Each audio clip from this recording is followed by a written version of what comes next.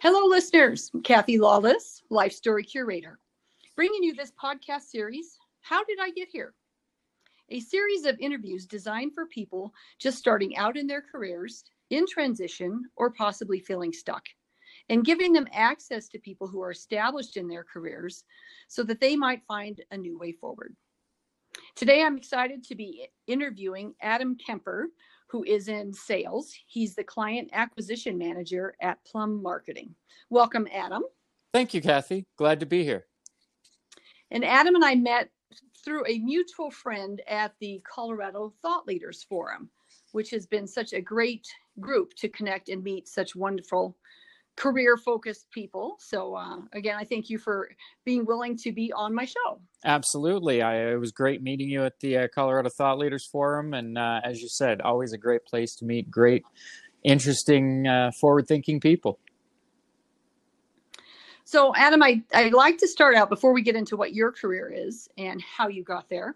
I always like to start with my icebreaker questions because it really brings a personal aspect to the program. So if you wouldn't mind telling us where you grew up, how many siblings you grew up with, and where you are in the birth order. And I know that's a lot of questions, but and then how do you think all of that influenced you? I'm a Colorado native, grew up, born and raised in Aurora, Colorado. I am the youngest of two. I have one older brother. My mom was a elementary school playground lady, and my dad worked for Gates Rubber Company here in Colorado. And I think being the youngest, the little brother, really was kind of what set me on the path to be able to be a successful salesperson. I spent a lot of my youth trying to make my brother's friends like me. And you can't really force that. You have to finesse that. And I learned that very early on, that I was more successful at making my brother's friends like me when I did it through finesse rather than force. So it almost bothered my brother more when his friends would ask me to come along. And so the better I did at that, the more it bothered my brother too. So it was all part of the psychology of trying to figure out how to get people to like me. And in sales, there's a lot of that same psychology of just trying to get to understand what people want and how they're going to like you enough to buy from you. So yeah, absolutely. Yeah, it's funny. I've not heard that described in that way about the youngest, and I love that I wanted to finesse versus force, because I do think the youngest a lot of times is in that mode of either mom and dad says, "Oh, you got to take the youngest with you," or you always want to be invited, but there isn't the invitation. So, wow, very cool. I very early on learned that getting forced didn't feel very good for me. I always felt like, yeah, I'm there, but, and I wanted to be there without the but. So I had to figure out how to finesse it better. Yeah. I want to be there because they want me here, not because it was forced to be here. Exactly. So, okay. Well, hey, another Colorado native. I'm a Colorado native. So Aurora, Colorado, what did you say the age difference was between you and your brother? 2 years. 2 years. Okay. So did you, that's probably where you're close enough at some point you overlap with sports or activities.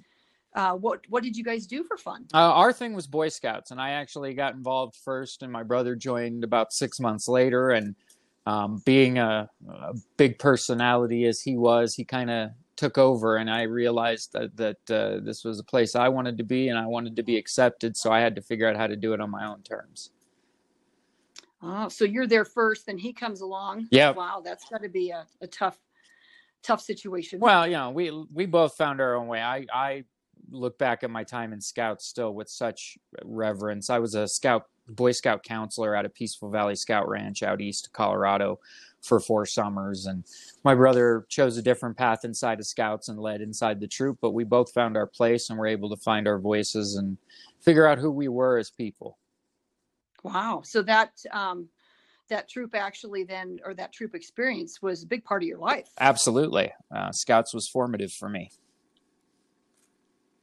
Great. Any sports or musical instruments? I was a runner, but running is sort of a solitary sport that, you don't depend on anybody else. There's not really a team strategy so much as, you support the strongest runner and you just try to get there fastest. So I was a cross country runner. So that's more of just the endurance sport. Yeah, I don't know how you did that. I was a sprinter. So the cross country thing, I'm like, that's what they make cars for, to go that distance. Yeah, no, I loved it because it was almost meditative for me. Totally get that. Yeah. Okay, we're going to shift gears just a little bit here. On a scale of 1 to 5, where do you put yourself on the fun meter? 1 being couch potato and 5 being life of the party. I'm a 10. A 10? Oh, you're on the scale. No, I believe that life is way too short to be lived in an unenjoyable way. So I'm a giant child, and my children sometimes don't love that, but they always enjoy it on some level. They just won't always admit it. They'll admire it later in life when you're young at heart. That's right. I'm not afraid to make a fool of myself for the laughter of others. Well, awesome. That's going to explain a lot as we go through this story today. Okay, so let's shift gears on the risk-taking meter. Same scale, 1 to 5. Where are you on taking risks? As surprising as it sounds, I'd actually give myself about a 4. I believe that sometimes I overanalyze certain things, and when I think about how it's going to affect others, if it's just me, I'll leap. But if it's going to affect others, I probably worry too much. I think about. So when you became a dad, things might have changed. Well, it goes back to the little brother syndrome. It's always thinking about how things affect others as a primary function of my thoughts. So, if it's just going to affect me or has a positive all around, that's great. But if that's one of the things I've always struggled with in leadership. If somebody has to be let go from a team, I'm not well built to handle that. Even if it's a weak link, I still have the desire to help rather than sometimes do what's necessary. So my next phase of my career is really moving into a leadership phase because I have to learn to take risks on behalf of others and trust that I can serve them well still. Okay, very thoughtful there. Well, thank you for sharing that piece. Again, both of these questions, I think the fun and the risks do play into how you made decisions throughout your career. So let's kind of get into your story then. Tell us a little bit about what your role is today, and then we'll get into how did you get there? Sure. So with Plumb Marketing, we are a marketing agency specializing in print and direct mail. But really what we are is a marketing agency specializing in helping customers understand their customers better. I get to work with the empathy muscle very heavily and sit down with businesses and ask them who they talk to, what they say to them, and then ask them that pivotal question: why does your customer care about what you do and what you say to them? So often in a business, we know the nuts and bolts, the features and benefits of what we do, but we don't understand the value from the everyday, what have you done for me to make my life better, place that people buy from. So whether it's landscaping services or medical services or any number of things that are offered out in the world of businesses I serve, it's about helping them to flex that thought process and say, who do we serve? And when they say thank you for ... they don't say thank you for providing me a high quality product in a great amount of time. They say thank you for making my life better. And how do we then say we serve by making your life better in this way? Instead of saying here are our tactical ins and outs, we go straight to with our customers to let's find out what you do to make people's lives better, and then go tell other people this is what we do to make people's lives better. Can we do it for you too? So you really get them as well as yourself out of that. You're just selling a product, that it's really how do you make your clients' lives better, and how do they make their clients' lives better? Exactly. And that allows us to provide a service that sometimes ends in a sale and sometimes ends in just serving them by giving them better perspective. Yeah. Getting them to think about how they're serving others versus how they're selling others. I mean, we've had meetings with marketing teams where one of the team members ended up no longer participating in the project because they didn't have buy-in, and the conversation made it clear to everybody else they didn't have buy-in. They bought into other areas of the organization, but this project, they weren't on board. So we just had them assigned elsewhere because the rest of the organization was, and they weren't serving well. So even in that, it allows us to help our clients be aligned properly. Mm-hmm. Well, and it sounds like, based on what you said about being the younger brother and how you look at life and the impact of others, this sounds like a really good fit. Absolutely. I love the ability to do just this. And it's, it also allows, through difficult times like the current situation with COVID, to be able to talk to businesses and say, hey, this isn't profiteering. This isn't taking advantage of. You do something to serve people in this environment. Let's help you articulate it, because there's a need. And if you serve a need, then let's make sure people know you exist. That's not a moral issue. So we're even seeing in this time the ability for people to feel more confident when they are able to succeed in downtimes. Yeah, and it's serving others. So we've talked a little bit about what you're doing, and we'll spend a little bit more time at this toward the end of the interview. But I got to ask, how did I get here? When you were in junior high and high school, were you thinking marketing, sales was a path you wanted to get in, or what did you want to be when you were an adult? You wanted to be an adult. And with all of the freedom and benefits thereof, but no idea how I was going to earn any money. No, I mean, I got a degree in history, government, pre-law, because wow, that's heavy. I loved history. I love debating. I love that part of my mind being developed. But at the same time, I had no idea what I was going to be when I left college, and the path I'd started getting an idea of, which was going to be law school. I had a very dear professor who I valued his opinion greatly, who told me, your minor in finance is ruining you. You're going to be too analytical. They're going to put you in an office and you're never going to see a trial. You're not going to be a lawyer like that. And I went, oh, that's not what I want to get into it for. That's a lot of debt to sit in a cubicle. So rather than go to law school, I graduated with no plan, no idea what I wanted to be. And the only reason I had a job is because they had a job fair in the college center. And so what was that first job? Enterprise Rent-A-Car. So I don't know if you're familiar, but they have a very well-known management training program. I do know. In fact, one of my other interviewees, that's where he started as well. And he remarked very positively on their training and onboarding and management. Yeah, they are well known for having a very strong management training program that takes about a year to complete. And once you complete it, there's a backlog to get promotions, because it is a good company, but there's a limit to what how many locations they can open. Oh, yeah. Absolutely. So at 11 months, I completed my management training program, and, I didn't know what I was going to do next. And a family member said, I have somebody works over at Nextel Communications, and they can get you a job in their corporate collections division because you have management training now and you have a finance minor, so they'll hire you. And I started calling on Universal Studios to get them to pay for cell phones they used on movie shoots. Yeah. Oh.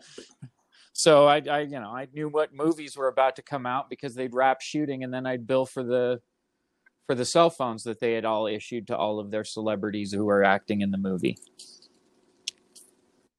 Yeah. Interesting. So I did that for about a year.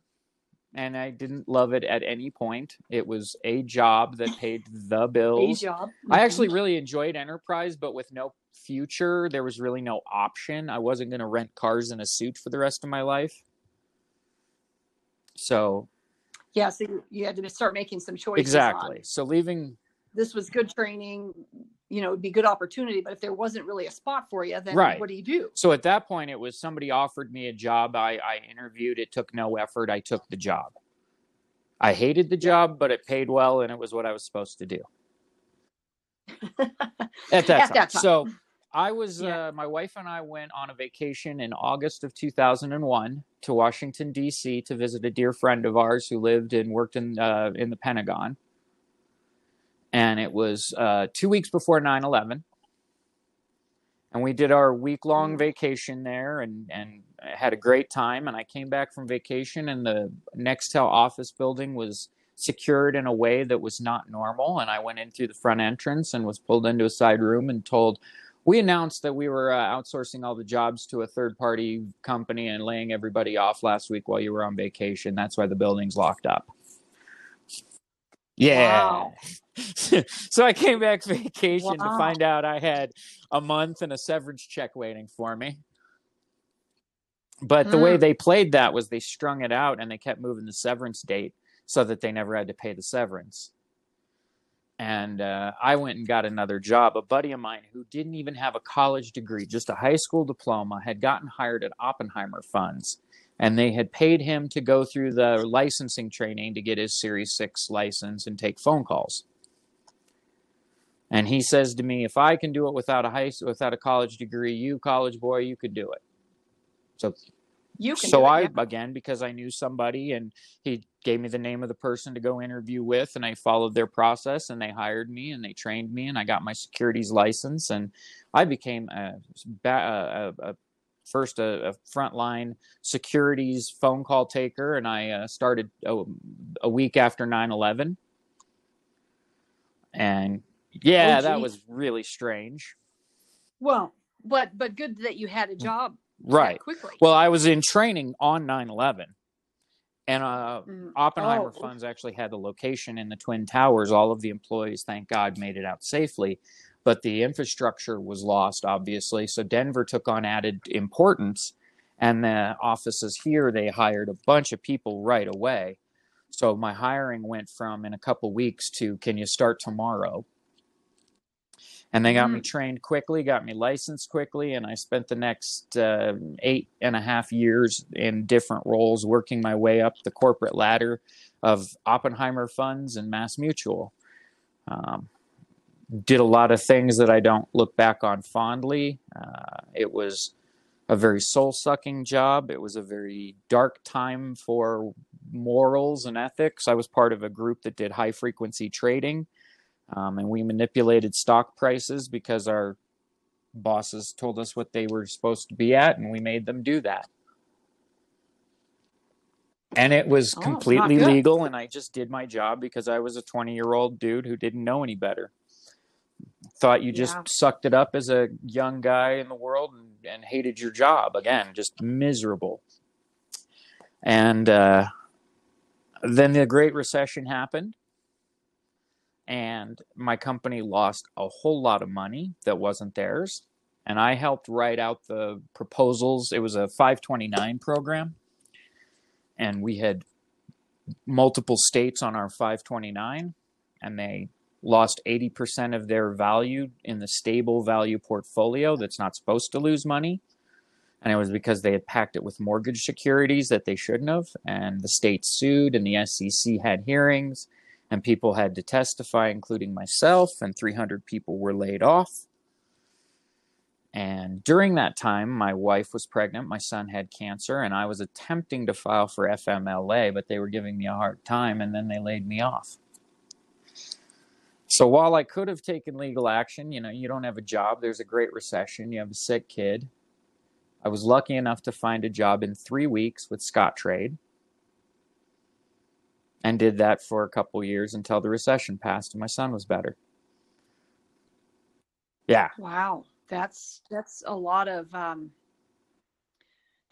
life stuff in a very short amount of time. And I look at that as chapter 1, the dark days, because all of that was teaching me some very valuable lessons. Because I had to do things. I did things because I thought I had to do things. The path you think you're supposed to take. You heard a lot of that in there, and that was that chapter of my career. That was the I have to chapter. Yeah. Well, let me ask you this. What would have been your choice while you were working at Oppenheimer? What were some other options? Were there other people, raising flags and saying this isn't ethical? Did you have any role models of that sense, or it was really just, head down, kind of buck it up? I wrote an email that got me in massive amounts of trouble because I was supposed to calculate these mortgage security, the ratings, And the ratings I was calculating were vastly different than the ratings they were coming in with. And I didn't understand why. So I did the math longhand. And that was a problem. And that's part of the reason I ended up in that SEC hearing, is because every email you send on Wall Street is retained and kept on record. Oh, so there was a record of you bringing this to the forefront. And then obviously something was done with it. I was addressed in person about it and told never to send something like that in an email ever again if I valued my job. So. Okay. So more indications, just keep my head down to keep my job. As a 20-something-year-old with a young family, I think there's a certain naivete that people have about what you have to tolerate in a job.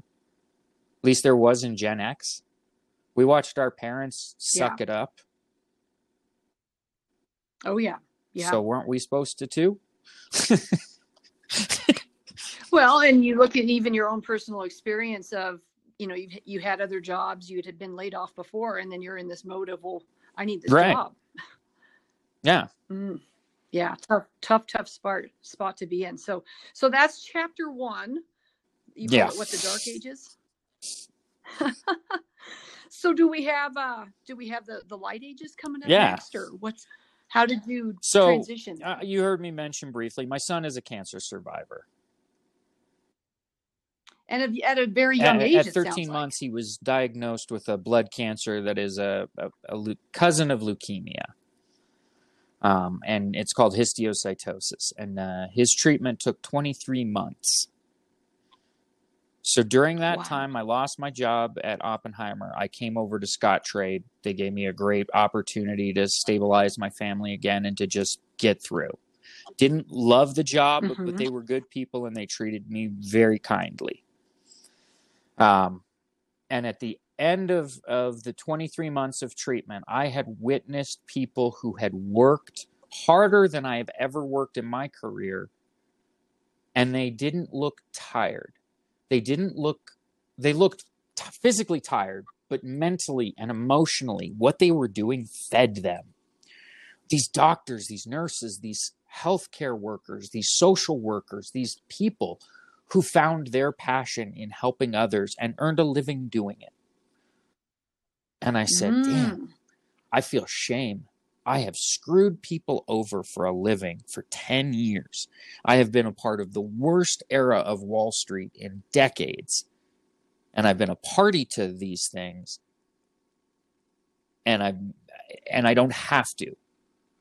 So when Scottrade said to me, we would love you to move to St. Louis, Missouri, I said, I would love to not to.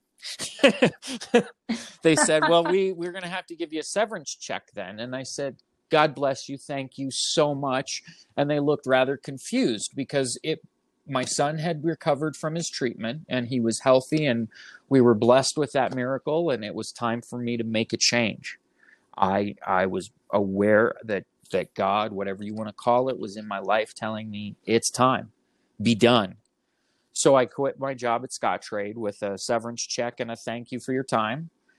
And I spent 7 months unemployed. I spent the first 4 of it just at home in what I look at as recovery. I took my kids out of daycare and I played dad and I got better.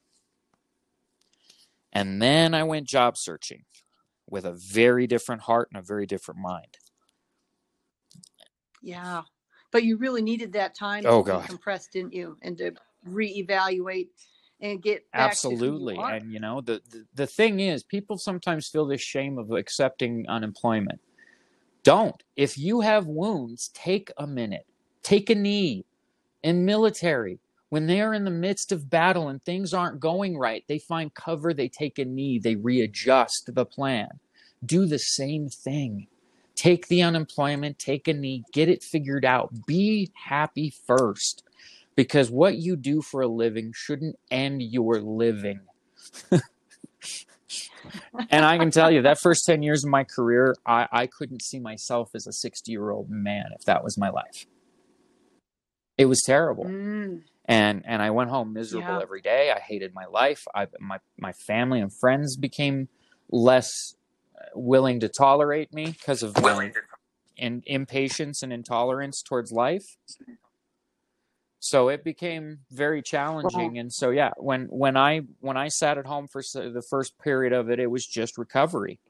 So what are some of the things you did when you were in this recovery stage? Because this is, I think, helpful for other people who might be stuck or looking for work, and it can be frustrating. I remember when I got laid off, I did take a period of time, and it was about 4 months, to say, you know what, I'm gonna play.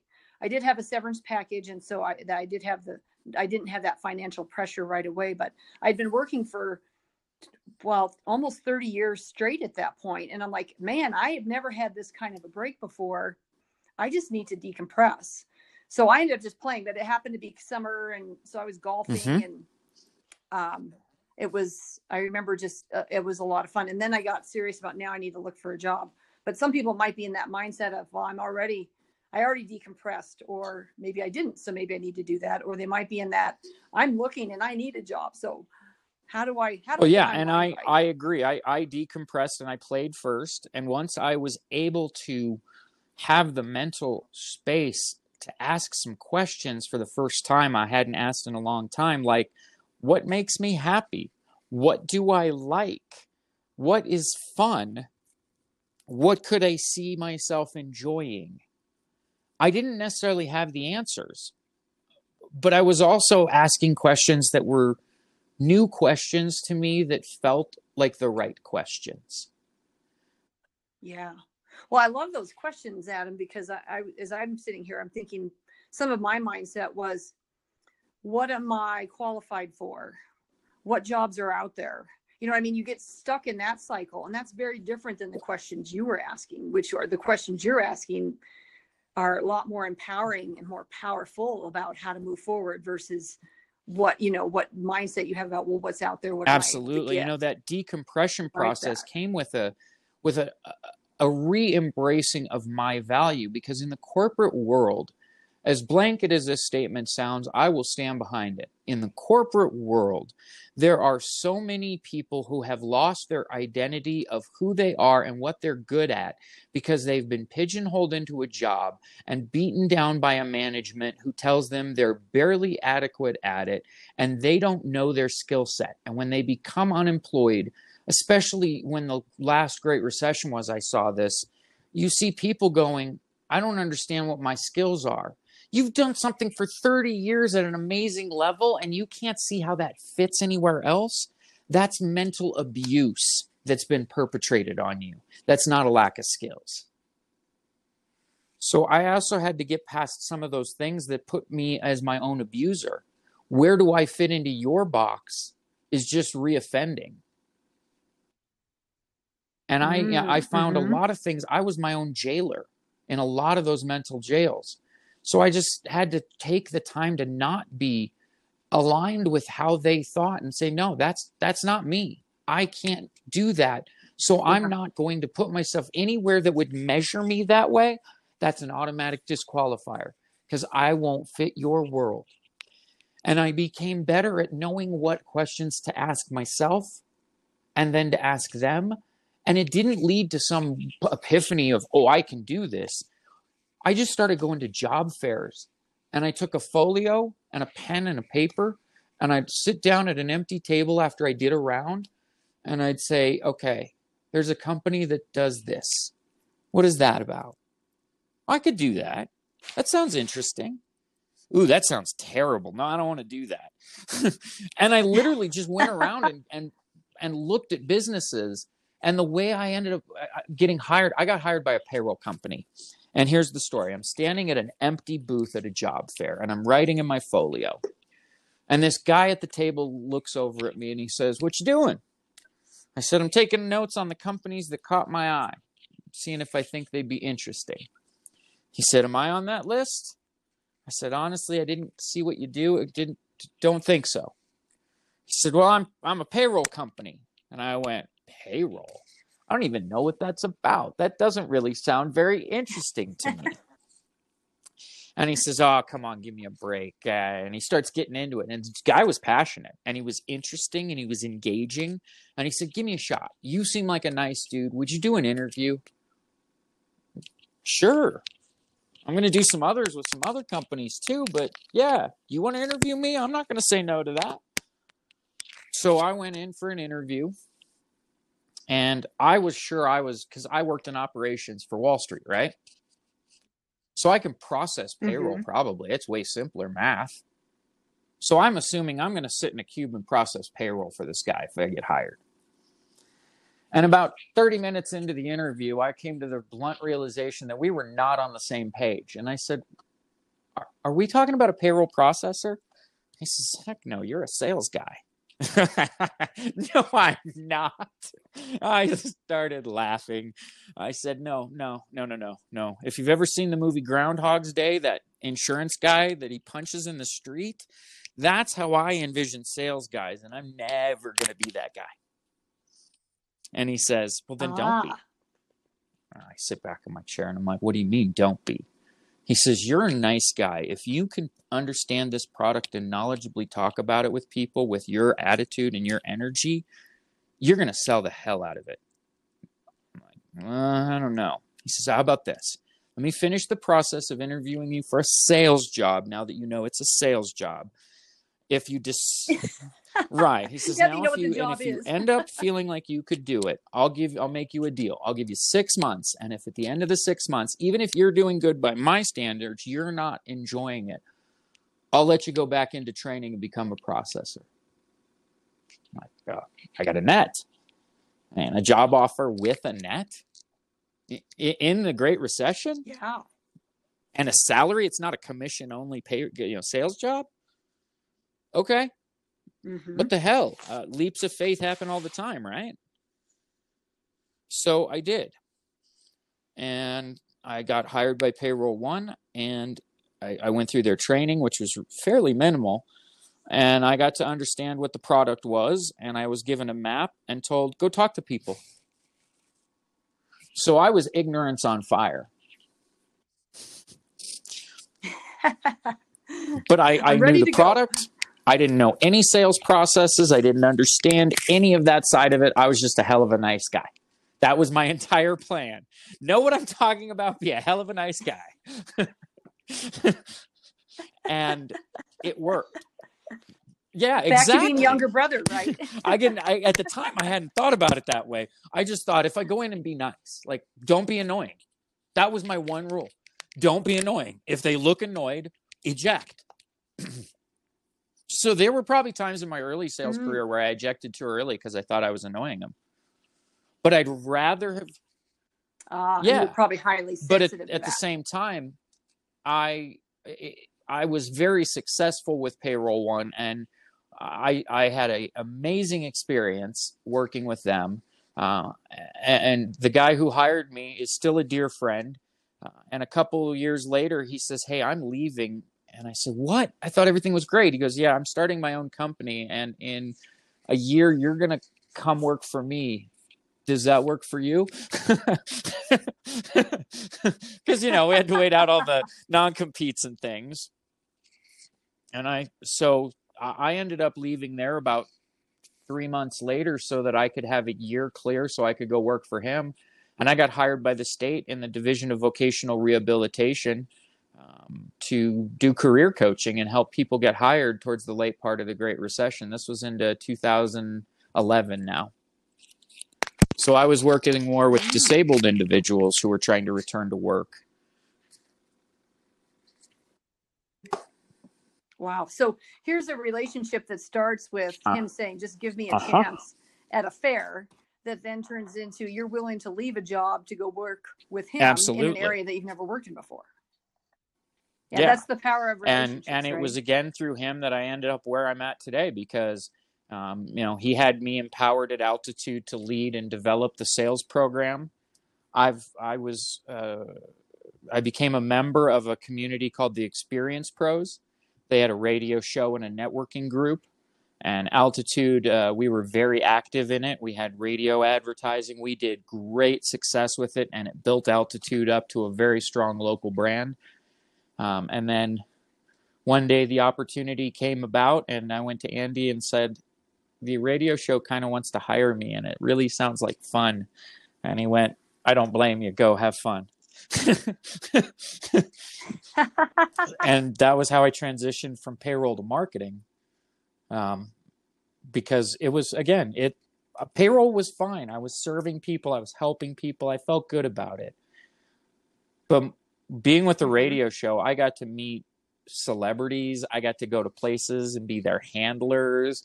Like, it was a different level of fun. And honestly, that was why I took that leap of faith. I had no idea if it was going to be more profitable or not. I just knew money hasn't been my motivator for the last few years of this. Why should it start now? That looks like fun and they want to hire me. Let's do it. Yeah. So again. Yeah. Well, how exciting. Yeah. When opportunities present themselves, to be open to that, right? And not be tied to, well, and I'm sure there was money in it, but there was also the fun factor, which was something that maybe you recognize as the value needed. Right. Well, and that's where, days. Taking a step into marketing was, I think I'm good at marketing, but nothing in my background is marketing related. I haven't done marketing. I haven't trained marketing. I didn't educate marketing. But I understand from what I've done professionally how to empathize and think about others. And at its core, that is marketing. So it wouldn't have necessarily seemed like a natural transition. But again, leaps of faith are kind of a theme throughout this, because by not making leaps of faith, the dark days were the dark days. I did what I thought I was supposed to. Leaps of faith don't come with, oh yeah, conventional wisdom would say as a payroll guy, you should go into radio marketing and advertising. Right. Yeah, that's your next logical step, but right? At the same time, it was like, this is something I really think I can do, and I really think I'll enjoy. So yeah, I'll take the leap of faith, and I may fall on my face miserably. And in the end, the radio show did end up failing, not due to anything on our part. Our radio broadcaster changed their format to all political talk, and we were a business talk show for a reason. So we didn't have a home anymore, and that sort of killed things. But so a friend of mine called me and said, I'm trying to sell my payroll company and I need you to help me. So will you come work for me for a year, bump up the multiplier, and I'll get you a piece on the back end? And he did. So I went and helped him out while I figured out what I was doing next. Yeah. I mean, again, I think payroll services that act right and serve their customers well are one of the easiest things to sell in the world, because it's a morally just straight and narrow. Pay your people, pay your taxes, don't mismanage my money, make sure everything's handled so the IRS doesn't call me. And if they do, you're not doing your job. So for me, morally, that was always an easy thing to sell, because I know I'm doing right by people. And at that point, it became, okay, now that I honored my obligation of staying for a year with you guys and helping with this transition, I want to go back to marketing, because it's more fun and I am good at it. Is that how you found Plumb Marketing then? Or I guess how did actually one of my mentors, a person named Shara Hubert, who I've known for about 8 years through different networks and golfing together and martinis on the regular. Absolutely. That's a good mentor. Well, right I was the new company that came in after the other company sold. I had to stay with them for a year. And that was part of the deal. Company? So I helped my friend sell the company, and then I had to stay in there for a year to help as the continuing sales rep. Yeah, because when you're the sales engine or part of the sales engine, that's why I had a 1-year obligation with some golden handcuffs at the end of it. And in that time, we hired 3 people so that I more than replaced myself. So everything was fine on my exit, but I sat down with my mentor, Shara, and said, hey, Shara, I'm kind of done with payroll. It's not as fun as it was the last time, and I think I'm done for good, but I got to figure out what's next. So what are your thoughts? Where should I look? And she said, "You shouldn't look. We're hiring. Come work for me." And I went, that wasn't the point of this, right? I wasn't like fishing. She's like, no, you weren't fishing. And I know it because you had no idea we were even thinking about this. But yes, we're hiring. It's time. Come work for me finally. Well, I just love how your story has kind of changed from in the beginning, I don't know what I'm going to do, how can I get a job, to now all these people are offering. Yeah, when the Experience Pros radio switch. show ended, it was pretty abrupt. We found out on a Tuesday that our last show would be Friday. And so, right. Yeah, the radio station tells you that. Short. And so we put out on social media, hey, we've been told that our show is ending Friday. We're going to do a week of cool stuff to say goodbye to all of our listeners. And we're going to do a cool show Friday as a goodbye. So, of course, you're publicizing and marketing it. And then on top of that, I start getting calls from all these people on our network, including one of our biggest competitors, Team Dave Logan. Hey, you want to come interview with us? So, yeah. Right. So, yeah, nice. It was a great experience to have built my network and built this community. And upon just simply announcing that it was ending, job opportunities were coming at me right and left. I didn't apply for a single thing the last 2 times I've been unemployed. I just had my network come to me and say, as soon as I put it out there that I was unemployed in some way, people came to me and said, well, we know what you were good at. Come do it for us. Yeah. You had a track record. Well, I was going to ask you why you weren't thinking of going back into radio when you were saying that, you asked your mentor, what should I do? Because it seemed like that was such a passion and a love for you. Years ago, I started a little bit into radio because a dear friend of mine growing up, somebody I still keep in close touch with and think the world of, is a local sports radio host. He and I did fantasy football in the back of our 12th grade business law class in the back of the sports page on paper. So he and I go way back, and he was the production manager of a show in the early 2000s. And sometimes the 2 old hosts would go on tangents, and he'd call me and say, Adam, get on the air, talk Broncos. So I'd ask Bronco questions to get him back on track. And one of the things that guy has told me for years is, if you love something like sports talk, don't do it professionally, just be a caller. And so there is a certain amount of understanding that I gained from that, because the media companies and the politics and the games on the inside are the parts that don't allow for the passion of just talking to people, just learning interesting stories about interesting businesses. Because the freedom you need to really truly do that is hard to find. We were getting advertisers who, when we do the research on, because we had a vetting process to be an Experience Pros member, and you had to have a certain ratio of positive to negative reviews if you had negative reviews at all. And we'd get these people whose ratios were off, and we'd do their vetting, and we'd be like, we can't endorse these guys. And the the station would be like, well, they paid, so they get to be on your show. Only endorsed companies get to be on our show, so that's a problem.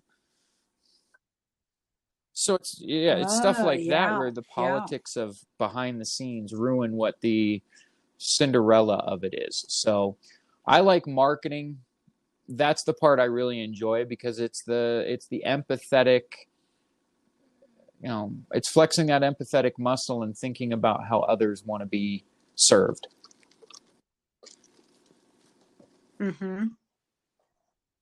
Well, and you're working for a company it sounds like it's, number one, you're working for a friend, but it's also straightforward in terms of they're straight up good people, and you can be proud to be doing the work. And absolutely. It's great, because my manager is somebody I consider a friend outside of work, but at the same time, the owners of the company I had met them as prospects and sold them on some payroll services that they still use. And so when they met to interview me, there was a familiarity, but we were able to go in a deeper direction to understand each other as well. So it just has created the ability to trust them, that their integrity and my integrity is really aligned. And that, exactly. Yeah. I So important. have to know that at this point with what some of the wounds that the Dark Ages left on me. I have to know that our integrity aligns, and that I'm not going to wake up one morning and find that you've done something that I have to answer for. Not doing it again. Yeah. I have to say again, unfortunately. Yeah. Well, as they say, yes. right? With age comes wisdom. You've been through that, and you've been through it in such a way that it has really left an impression on what not to do in the future. So, Adam, I got to tell you, I got a whole handful more questions to ask you. So maybe we'll have to schedule your interview for a part 2. But let's start to wrap up here. And if you would, talk about what you think has served you the best through your career. So when you think about someone who's just starting out or in transition or stuck, what has served you that you think would be meaningful for them to I think there's take two away things. from this? I think knowing the morals and values that you stand for and not tolerating those things that you should not.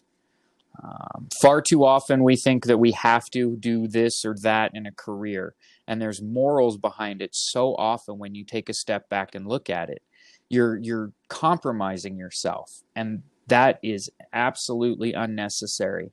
There's another job, there's another employer. Let the bad actors fail. If nobody will work for them, they won't stay in business very long. So if you know you are standing on your morals, step back, walk away, go find something else. You are absolutely worth it. Wow. Yeah, that's spot on, because the toll that it takes emotionally is it's psychological warfare that causes PTSD. In my personal experience, I had it. And the second piece I would say is the leaps of faith, the ability to not follow because you're supposed to. This is the career path. This is trust your gut, pray on it, whatever it is that you do in your own way to find that inner voice. But take those leaps of faith. Do things that are risky and uncomfortable. Seek joy, because if you work your life away, there's a punk rock song by a guy named Frank Turner, and he says in there, "I've never understood working 50 years away at something that you hate." I don't either. I refuse that life, and there are better ways. I see people who feel trapped, and when they start to get free, they realize that their employer had made them their own jailer. Yeah. Wow. Well, and I see you're living both of those things. So not only, and that's why I purposefully don't ask, well, what advice would you give someone? Because it's easy to give advice. It's different to say lessons learned or what served me. So thank you for sharing those pieces. And I do think there was such a switch that flipped for you, right? When you decompressed for those 4 months and you really looked at, what do I want to be doing? What am I good at? What makes me happy versus what jobs are out there? What should I be doing? What's next? Absolutely. So, if we have another opportunity to chat sometime, I actually can tell you the exact moment that the light switched in me, and I knew I could not go back to my job. It was that visceral of a moment. Wow. Yeah. Well, we'll leave that as a teaser for next time. How's that? Anything else that you would add? Well, the only other thing is you mentioned quotes. That absolutely. If those folks listening have not already acquainted themselves with John Wooden, he was the Wizard of Westwood, the head coach of UCLA basketball, and one of the greatest motivators of all time. One of my favorite quotes from him is, "If you're not making mistakes, then you're not doing anything. I'm positive that doers make mistakes." So if you're not nervous about the choices you're making, you're probably playing it too safe. Well, thank you. I think that's a great quote to end on. So, Adam, thank you so much for sharing your story and being so open and candid about what was working and what's not, and how you've taken back your power, so to speak, with being joyful and finding what I'm glad works to for share. you. Hope it helps at least one person out there feel the power that they can move in the direction that makes them happy, not just because they feel like they have to. Well, that is the point of the podcast. So I do hope that listeners, if you've enjoyed today's podcast, please subscribe below. If you have any questions for me or for Adam, please note that on my blog page on my website where this interview will be posted, and I'll make sure to get them to Adam and get you an answer. So on that note, I hope you have a great day, Adam, and listeners, Thank have you. a great day Take and care. a great week. Thank you.